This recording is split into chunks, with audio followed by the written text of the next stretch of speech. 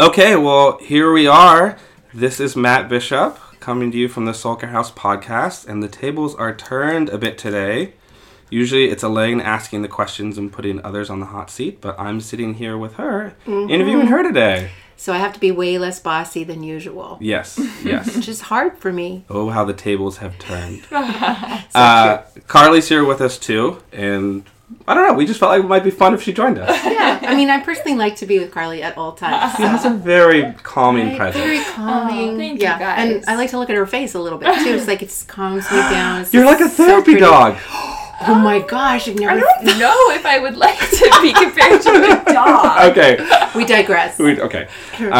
So we have our tea and we have our treats, and we're going to be very grounded and settled in this Soup's podcast. grounded. Very grounded. So the idea behind this, Elaine, is just to hear about the origin of Soul Care House and your brilliant idea to start it, and just the details of when you first had the idea and what the evolution of it has looked like over the years. Because if you've only ever been to Soul Care House, you might not realize that it's quite a bit different from a lot of the other mental health providers most people are accustomed to.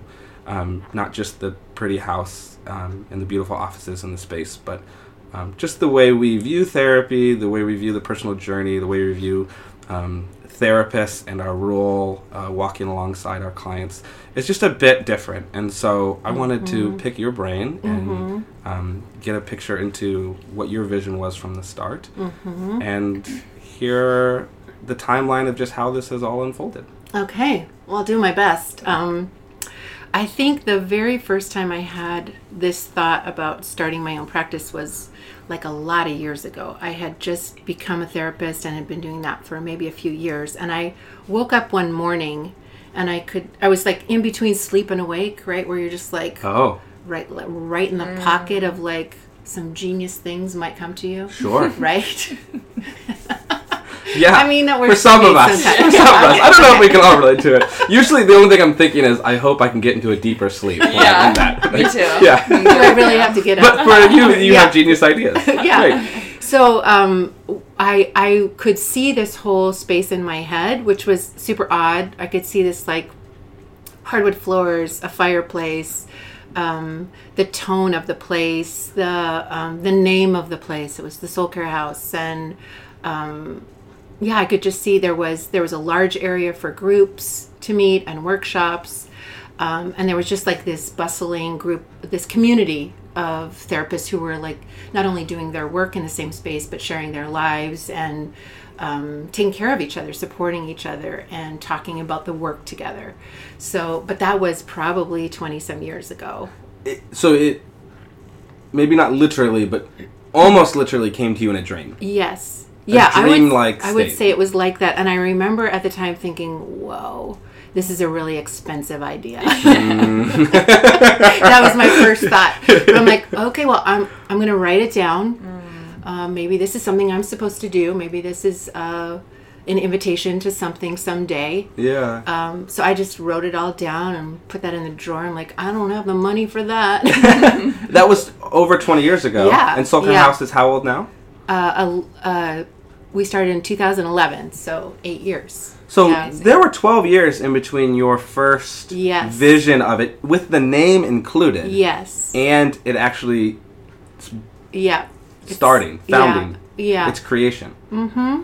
There's a lesson in there, right? Right. There is. That's actually really encouraging. I think so many of us have big dreams or ideas, and especially in our culture of like immediacy and now, the idea that we're going to have to be patient and wait for something to really come to fruition over a decade is kind of troubling. Most people, I think, would just forget about it or give up on it, and you didn't.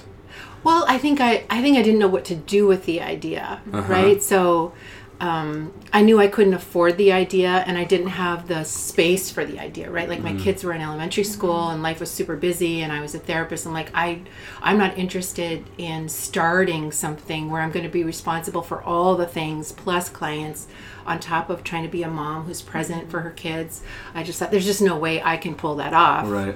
At least not with my personality. I don't have the capacity for that much complexity at the same time. So it wasn't until Josh, my youngest, went to college that it was like, now's the time. Now's the time. So let's hit rewind a little even more Yeah. on this. Okay. Let's go back to you just deciding to be a therapist in general, even prior to the vision of Soul Care House, because Yeah. you haven't always been a therapist. No.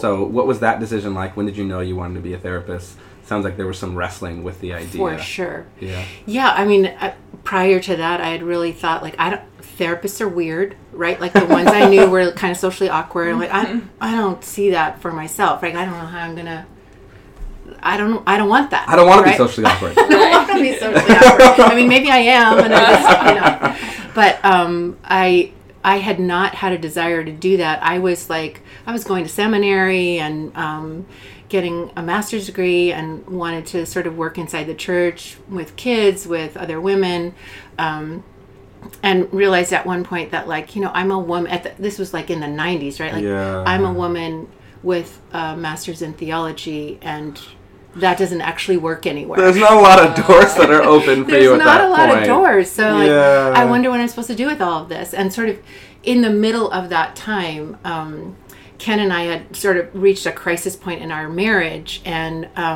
somebody suggested that we go see a therapist. And so I called the name that somebody had given me, and I was just like, okay, I'm clearly in over my head in this relationship, and I need help.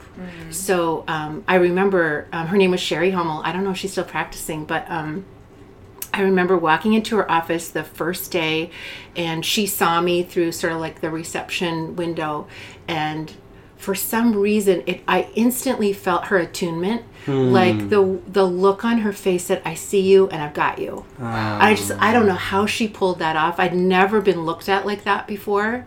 And I just felt like I was coming in such crisis and such fear and disorientation, and to have a person who could handle all of that and say, with her eyes, could say to me, I'm with you. I'm with you. And this is not too big a problem. Yeah. Right? So my very first experience of therapy was incredibly healing, and she was a remarkable person for me. She was super helpful and really helped me sort out the pieces that were mine, the pieces that were Ken's, the pieces that were particular to our marriage. Like, I couldn't have made it through that period of our relationship without her. Right. For sure. I think so many of us, myself included, we decided we wanted to become mental health professionals when we went and saw a mental health professional. And it was transformative. Yes. And changing. I have a few friends that are physical therapists, and surprise, surprise, most of them want to become physical therapists because they had a sports injury. Yep. And then they were like, oh. It can be such a powerful, life-changing experience that you're like, oh, I just want to help other people experience this, because it was so transformative. So I really get that when other people say, I want to do this. I'm like, I know what you're talking about. At the time I was in a women's group and leading it from a place of like real detachment. Right? Like, I come in with like my seminary education, and I'm going to ask the questions, and then people are going to give me the answers, and it's always, Jesus said so. Those are the answers to all the questions, right? And I'd sort of been in that space of like, I really like being in charge so that I can make myself valuable to others, so that other people will need me, and then I will feel like I belong, right? Like, it's sort of the classic Enneagram 2 dilemma of like, how do I make myself valuable to others so that I can be wanted and needed? And so I remember the day, sort of that same week, going to therapy, and then it's Wednesday morning, it's time to go to church with the ladies and time to lead group. And I remember deciding, I will not tell them what's happening. Wow. I will not tell them that I'm in the middle of a real crisis. And going that morning and sitting in the room with them, and then not being able to hold what was happening, and sort of spilling out the information. This is what's happening. This is where we're at, and being in tears. And then I remember I could still hear the sound of like all of them scooching their chairs all in a tight circle around me and holding me while I sobbed. And I was like, I have never experienced that before. I've never experienced what it's like to be completely vulnerable and terrified, and also deeply held at the same time. Wow. And it was so powerful.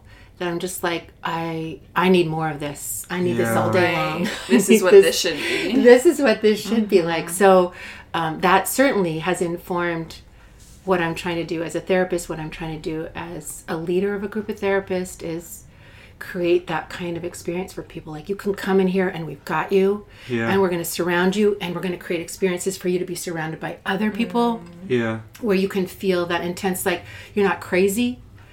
We're all in the middle of this, and we're going to find a way out. Sure. Right? So then you go back to school. Yeah. Get your master's. Yeah. Start becoming a therapist. Yeah. But the practical reality of being a therapist didn't quite match up with the vision that you had. Can you talk about your early days as a therapist? This is before you started Soul Care House. Right, it's just you practicing. Yeah, like I think when I started, I didn't know any better, but I didn't know that it didn't totally resonate for me. But over the years, as I was doing these things on the side with women where there's a lot of authenticity and there's a lot of like, we're all in the same boat kind of a feeling. And then coming to a practice where like there's a locked door between the waiting room and the therapist's office. There's a glass window between the receptionist and the clients. And there were just a lot. And then there was like a lack of authenticity in the staff, right? We're just going to talk about cases in a very clinical way, but we're not going to say, I'm actually really struggling. I don't know what to do. This is tapping into my own stuff. Right. I need to talk about that for a minute. I need help sorting out, like, why am I so angry at this client? Why am I so afraid? Why can't I sleep at night? Because I'm worrying about this story that someone told me. Like, there was just pieces missing for me that I'm like, I don't feel like we're very healthy. And we're creating this distance that doesn't feel necessary. Like, we're not working with serial killers, right? We don't need a locked door. We don't need to send a message. We need to keep ourselves safe from you. Like, that feels so disrespectful to me, right? Yeah. And I know that it's very common, but I just like, it just felt so wrong to me. So there are things like that, like over time when I had more capacity in my life as my kids were getting older, I let myself be bothered by those things more. Right. Yeah, I think like the experience I've had at times as a client in early days of therapy before I found a good fit of my own was like, I feel like I'm a case study to you, or you're like dissecting me. Yes. Like, do you actually care about me, or am I just like a puzzle for you to figure out for 50 minutes before you move on to your next client? Right. It sounds like your heart was for like far more relational and authentic connection with your clients. Right. And I think, in their defense, of other therapists, like, that's what they're taught to do. Right. Is to create a lot of like boundaries to protect yourself from your clients being too close to you, or all of that stuff to protect you from being too close to them. Right. Which is good and necessary in a lot of cases. It is. And it is, and it's also unhelpful when it's unnecessary, right? So those were the things that I wanted. I wanted us to be able to decide when to let people in a little bit more, and when to be a little more casual with people, when to be a little friendlier to people, when to be warmer to people. Like the average client can handle all of that, can process all of that without trying to follow you home. Right. Like, I can say, your shoes are so cute, where did you get that? Right. And that client is not going to ask me for my phone number, can she come to my Christmas party? She's just not going to do that. Right. So like, why am I protecting myself from things that are not going to happen? Right. So I just wanted an environment that was more respectful of the kind of clients we were working with. Yeah. In other environments, we need those tighter parameters. We need some protection, but not in private practice doing what we're doing. We just didn't need those things. Right. And they're off-putting to clients, right, who are more grounded than that. Yeah. So when soul care could become of a more practical reality, you had the resources and vision, and your kids were off, and you had more space and time for it. There was still some trepidation because it was such an enormous task. Yeah. And you've mentioned before how much Ken pushed you forward with soul care. Can you tell us how he impacted kind of the initial creation of it? Yeah. I mean, sort of throughout our relationship together, Ken was always the person who would say, of course you're going to do that. right? And it's one of the huge gifts that he gave me, and it's why he left me stronger than he found me. That he always believed in who I was as a person, apart from our relationship, right? There was a lot of complexity there, but as a person, he could see who I was, even when I couldn't see who I was. And he was always the person who was saying, of course you're going to get that book published. Of course you're going to start your own business. Of course, all the things, right? So when I started talking about doing this idea, he's like, how much money do you need to do it, right? Like, where are we going to go do that? Like, what do you need? How can I help you? And I would have never done it without that kind of support, because I wasn't sure that I could. I just knew that I had this idea that felt like I had to try. I think I sort of thought, I'm going to try and it's not going to work, and then I'll be free of I'll be like, well, I tried. I tried and I failed, right? Yeah. So we started looking in this area. I just was daydreaming, like, what would be a cool area? And I still remember driving around one day and going, it'd be so cool to be in the Mission Hills area. This is such a cute street. And I remember thinking, this street West in Lewis particular. Street. Yeah. Wow. And I remember thinking, that's ridiculous. Who do you think you are? Right? I remember thinking that. And then my friend Leanna Tankersley, who I talk about incessantly and can't get enough of, she was living close by in this area, and she was out for a walk with her babies. And she called me on the phone and she said, I just found the soul care house. I'm like, what are you talking about? So she sends me the address. She's like, this is your house. So we drive over there and we're like, what was it before? It was a rental. It was a family. I guess people had sort of come and gone. It had been for sale for a long time. So it was a house. People were living in it. Yeah, people were living in it. And we walked in there. I remember the three of us walking in, Ken and Leanna and I, and going like, this is it. This is soul care. This is where we're going to do our thing. And then we couldn't get funding. So, right, that was the thing. And for a while I was like, let's keep trying. And I was in. And then as more and more people said no, and Ken did the lion's share of that work for sure, of trying to get the funding. I was like, by November, that was September, by November, I'm like, I just think we're probably not supposed to do it. Like, all of these shut doors must mean that this is a bad idea. Right? Because I was getting afraid of, like, the expense that I'd be taking on, and, like, would I get the right people? And I've never run a business. What the hell do I know? Right? So all of that got in the way, and Ken's just like, we're doing this. He's not taking no. He's like, this is a man who doesn't take no for an answer. This is what he says, it's only a no until it's a yes. Right? Yeah. So when he decides that something is a good idea, and this is like classic Ken, when he decides something is a good idea, he spends time on the front end really evaluating, crunching numbers, like, all the stuff. And then when he decides good idea, 100% in, no possible way to talk about. No turning back. This is happening. This is happening. You're in or you're out, but this is happening. Right? So, and it happened. And it did. It did. Yeah, he got somebody to say yes. And he's like, there you go. Merry Christmas. And you were like, whoa. Yeah. What are we going to do now? And now, like, oh, shit. Yeah, now I have to do something with this house. Yeah. Wow. Yeah. So what were those early days like? I assume you had to do some remodeling to the house in particular. Yes, we did. Spend some more money. Yeah, that was great. You had to hire a staff. Yes. You had to look for people who were the right fit, who you felt like were aligned with your vision for what therapy could be, and not just therapy, but a therapeutic team could be. Totally. So what were those early days like in finding a team and making the house and finding good fits? Yeah. I mean, I think it was always between excitement and panic about the whole thing. But I felt like I found some folks that I was like, people that I actually had known before, and that felt like I feel good about these folks being part of the team. And so I feel like I can move forward because these people are with me. Right. And of course, Laura Gordon she and I had worked together for a number of years, and she was coming with me, and I'm like, well, if I have Laura in my pocket, I'm good to go, right? So, so she helped me paint the whole dang place, and she's got a scar on her arm for where she fell in a hole while we were moving a couch. She still has the scar. She does, yeah. Yeah, check her arm out, right? Okay. Yeah. I won't even tell her why. I'll just there it is. Oh, got it. Elaine, what did she do to me? So, I felt real good about that. And there were a lot of missteps of like, how do you lead a team in a way that's effective, that like is getting things done, but is also creating a sense of community, of like a shared we're sharing the space, we're sharing our lives, we're doing the work, and I need you to do your job, right? Like that was complicated to do. Yeah.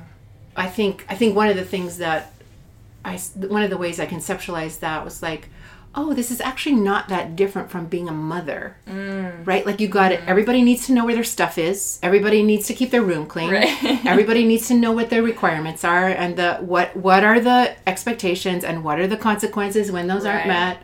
And then they need the nurture too. So I was like, oh, okay. I can do this. I do have some training in that. About 20 years I've been doing that. So that actually helped me a lot. It was like just sort of conceptualizing like that. Like, it's similar. It's not the same, but it's similar in like some of the skill sets of like managing the complexity of all the different people and all the places there that they need to be and all of that. What were you looking for in those early therapists? And I guess what do you continue to look for in the therapists that you hire and bring on? Yeah. I think it's a complex combination, right? Of like, I want you to be real smart. Yep.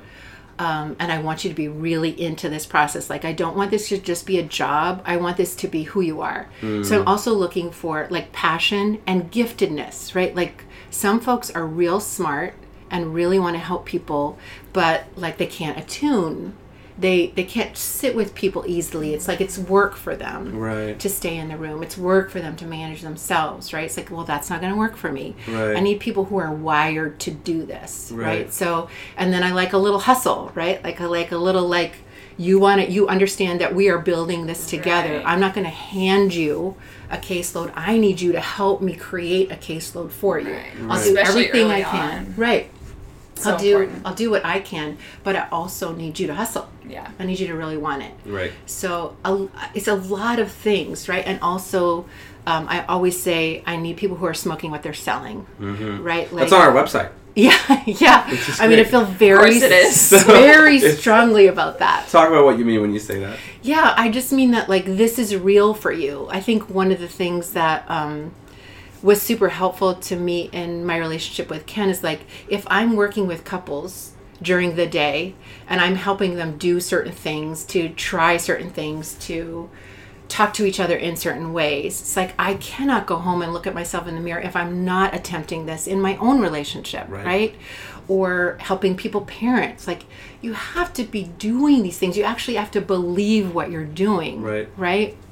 I don't want to be like an auto mechanic who has to like take the bus to work because he can't fix his own car, right? It's like, and certainly areas of my life are going to be unfinished and in process, but I want myself and people on the team to be like, we are always trying to grow. We are always looking. We are always aware that there is more work to be done and that our reactivity is going to get triggered and we're going to do and say dumb things to each other and potentially to our clients. And I want people to have enough self-awareness to say, oh my gosh, I'm so sorry. That was not helpful. I could see by the look on your face that you felt judged by that. Let's talk about that. Right.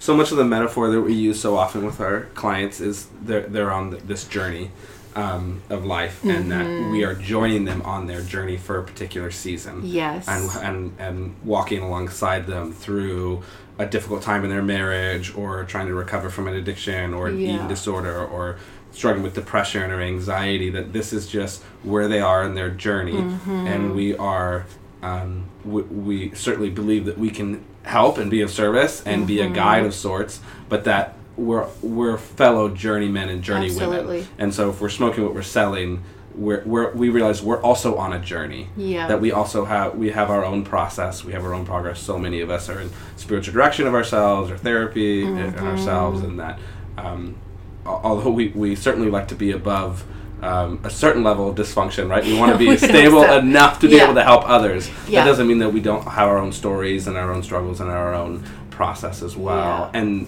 having a sort of transparency with that, and saying that although we do feel like we can help, we're also on this journey as well. Is really important. It feels like for the people that you look for and look to hire. I mean, I think we're in danger of hurting clients if we don't have a high degree of self-awareness. It's just inevitable that you're going to hurt people if you're not paying attention to your own stuff. Right. And that's unacceptable to me, right? So. We can't be we can't be grossly out of shape dietitians, right? We Exactly. we're going to be a dietitian and be like, here's what's healthy for your body. Yes. We can't or a doctor, we can't be like smoking a cigarette and tell me all about eating 9 Twinkies in the morning. Exactly. We have to like... Tell me about your exercise routine. Right, yeah. Why don't you tell me about yours? Exactly. Yeah. Yeah. I was just going to say, I can remember, like, maybe 6 years ago hearing about Soul Care House. Really? As just, like, a floating person out in the world. I can remember hearing, and cool, it was always talked about with such, like, a feeling of, like, I can't explain it, but it was always so different than hearing about therapy normally. It was, like, a feeling of just, like, being home and being in a beautiful space, and so it's cool to think about far before working here. I was hearing about Soul Care House. Yeah. We never would have known that years later, you would have been saving us all right? on a daily basis. And that Soul Care would be the reason that I'm going to be a therapist in the future. Yes. We like that. We like that. So Soul Care then expanded from one house to 2, and you built a freaking barn behind the second house. Yep. So... did you always have that idea, or did that not occur to you until after you had the initial vision up and running? Did you want like a big event space? Or? Yeah. Initially, we were trying to do all these events in the house, and as we got fuller, it just became impossible. We were like blocking off the front room so we could do a workshop. There's like an art therapy thing happening out there. We got clients coming around the back for their sessions, and they're sitting in this hallway. I'm like, this is actually not going to work long term. Like the busier we get, we're busting at the seams, so we need more space. And I happen to be walking down the street, as I do a million times a week. And for some reason, I stopped at this house. It had actually been for sale for probably a year or so.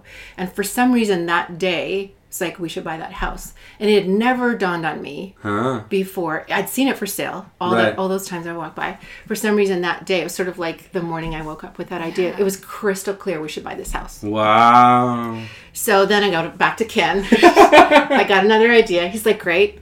We'll go figure that out. We're doing it. We're doing it. And it had a larger space in the backyard, so it allowed us to build this big structure that we call the barn. And I was like, beyond happy about that now we had a place. That house is just therapy. Then we come over here for our workshops. And then eventually we took this house over as well. And so now we're downsizing, right? So now we're going back a little bit to our roots. Sure. Where we're all in the same spot.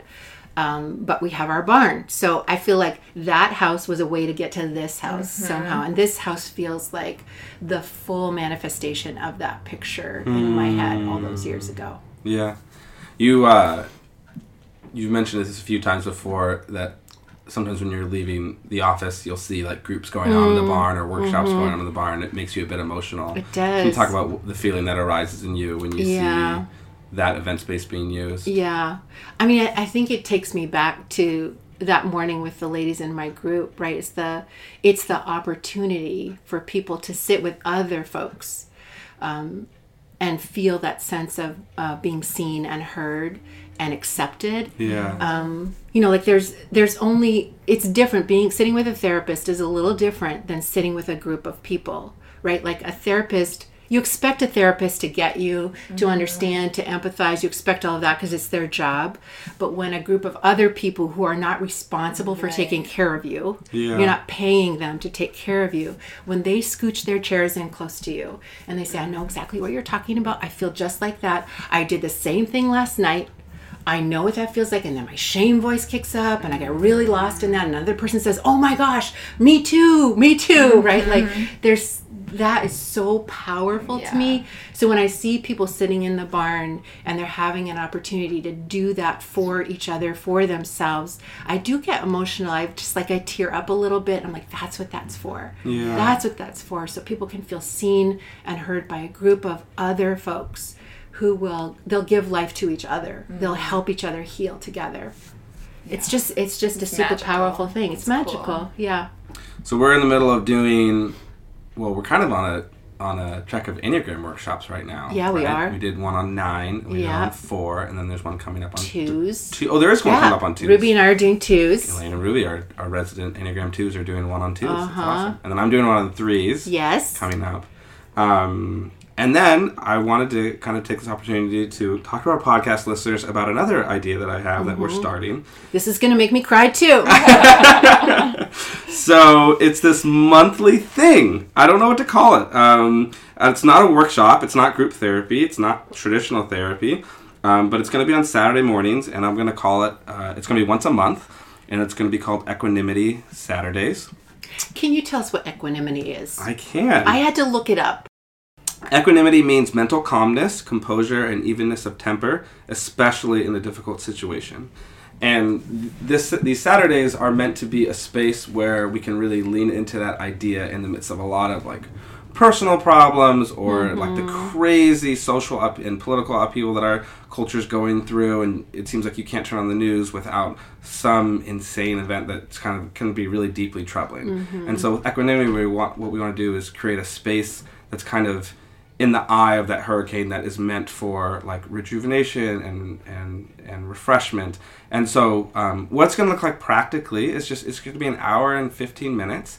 And the barn is going to be set up with different tables, and each table is going to have their own different activity that's meant to promote some sort of self-reflection and self-expression. I'm going to be coming to that. Yeah, it sounds amazing. And so like examples of this might be like a journaling prompt at one table, or an artistic activity at another table, or a mindfulness activity at another table, or an exercise of self-compassion at another table. And there's going to kind of be music going on. We'll also have our comfy couches, which you can use to journal or just reflect or spend some quiet time there. There, of course, is going to be coffee and tea. We want to make it as cozy as possible. At the beginning of each, there's just going to be like a 5-minute little, like, I'm just going to introduce the time, maybe give like a 5-minute talk on some concept. It might be compassion, it might be resilience or something. And so the idea is just kind of for people to, wherever they are on their journey, to just like stop and pause and come and take what they're going through, take whatever is kind of heavy on their heart for that time, and engage in a time of self-reflection, processing, and creation. I want there to be some expression involved as well. This isn't group therapy. There are no group activities. You're not going to be forced to share anything. That's good to know. So it's introverts. You don't have to be afraid of this. But the other part along with that is, I think we do want to create community here at Soul Care House, and so and I can't tell you, the majority of my clients are male. And I can't tell you how many times I've heard the expression, like, I don't have anyone else to talk to about this. Yes. Talking about my family of origin, or talking about this insecurity, or talking about these struggles I'm having. Like, this is the only place I go. I don't know how to have these conversations. And so I also want this place to be a space, if you want to, it's not going to be forced on you, where you can meet other like-minded individuals who value their own personal journey, who value introspection, who value authenticity. And so there's going to be an opportunity for that if you want to. If you just want to come, engage in activities, and bolt and leave, go do your thing. There's absolutely no pressure for you to talk to anyone. But there is going to be space if people want to afterwards. The barn's going to be open for like a half hour afterwards if people just want to chill and hang out and talk and share about what that experience was like for them. With zero expectation or pressure for you to do that. It's awesome. So. And we'll have that on our website, and people can sign up for one Saturday at a time. They can come to all of them if they want. They can come to one. They can come to as many as they want. So there's no commitment. Correct. You can come and go as you $20. We're not looking to make a lot of profit out of this. We're just looking to create a space for people to, again, kind of take another step in their therapeutic journey, have some space to kind of reflect on on what they're going through. I'm looking forward to it, Matt. We'll see. I'm just going to try it. I'm going to do it for 6 months. If like 2 people come the first time, or like no one comes, that's okay. I'm going to try it the next month. Yeah, well, I'm going to give you my $20 right now so that you can save me a spot. Great. Perfect. Well, so let's get back to your part in all of this. You are doing you're about to host your first remote soul care house retreat. Jeez, I sure am. Yeah, I sure on Orcas am. Island, which is off the coast of Washington. Yes, right? yes. And it's going to be a women's retreat with Leanna. Can you talk a little bit about that? Yeah. Well, Leanna and I have dreamt about doing these kinds of things for a long time, and we did one in the barn. That was obviously not a sleepover. There's no beds in there. But about 3 years ago, Ken and I purchased this property on Orcas Island, and it's a place that's really special to our family, especially now that Ken is gone, and we're very attached to it. But we also have this strong sense of like, we have to share this space. It's beautiful. It's on the water. It's in the trees, and it's just stupid, dumb, beautiful, right? So we're really excited about this event. It's already full, and we'll be leaving to go up there in a few weeks and do that first. But there's going to be more. So there's going to be more. Yeah, if you want to get on the wait list, we already have a wait list started, so just let us know. Yeah, we want to do some writers' retreats. We want to do a bunch of different kinds of things in that space. So you see these retreats being very much a part of the soul care future, and kind of you've started a therapy practice. You wrote a few books, and now you feel like what retreats are like this new venture you want to go off into. Not that you haven't done them before, but. Yeah, but it's real different. Remote and having a group of people together in one house for a weekend. Right, and really getting away, right? Like Orcas Island is really away. Yeah. So, so I'm thrilled about doing those things, and we'll see what all we do up there. But like, I can't wait for the first one. It's going to be really exciting. Well, Elaine, thanks for being on the hot seat today and telling us a little bit more of your story, and we're all excited to see where Soul Care House goes from here. You just never know. Can't wait. I might wake up with another great idea. Ooh, how exciting. Bye-bye. All right, bye.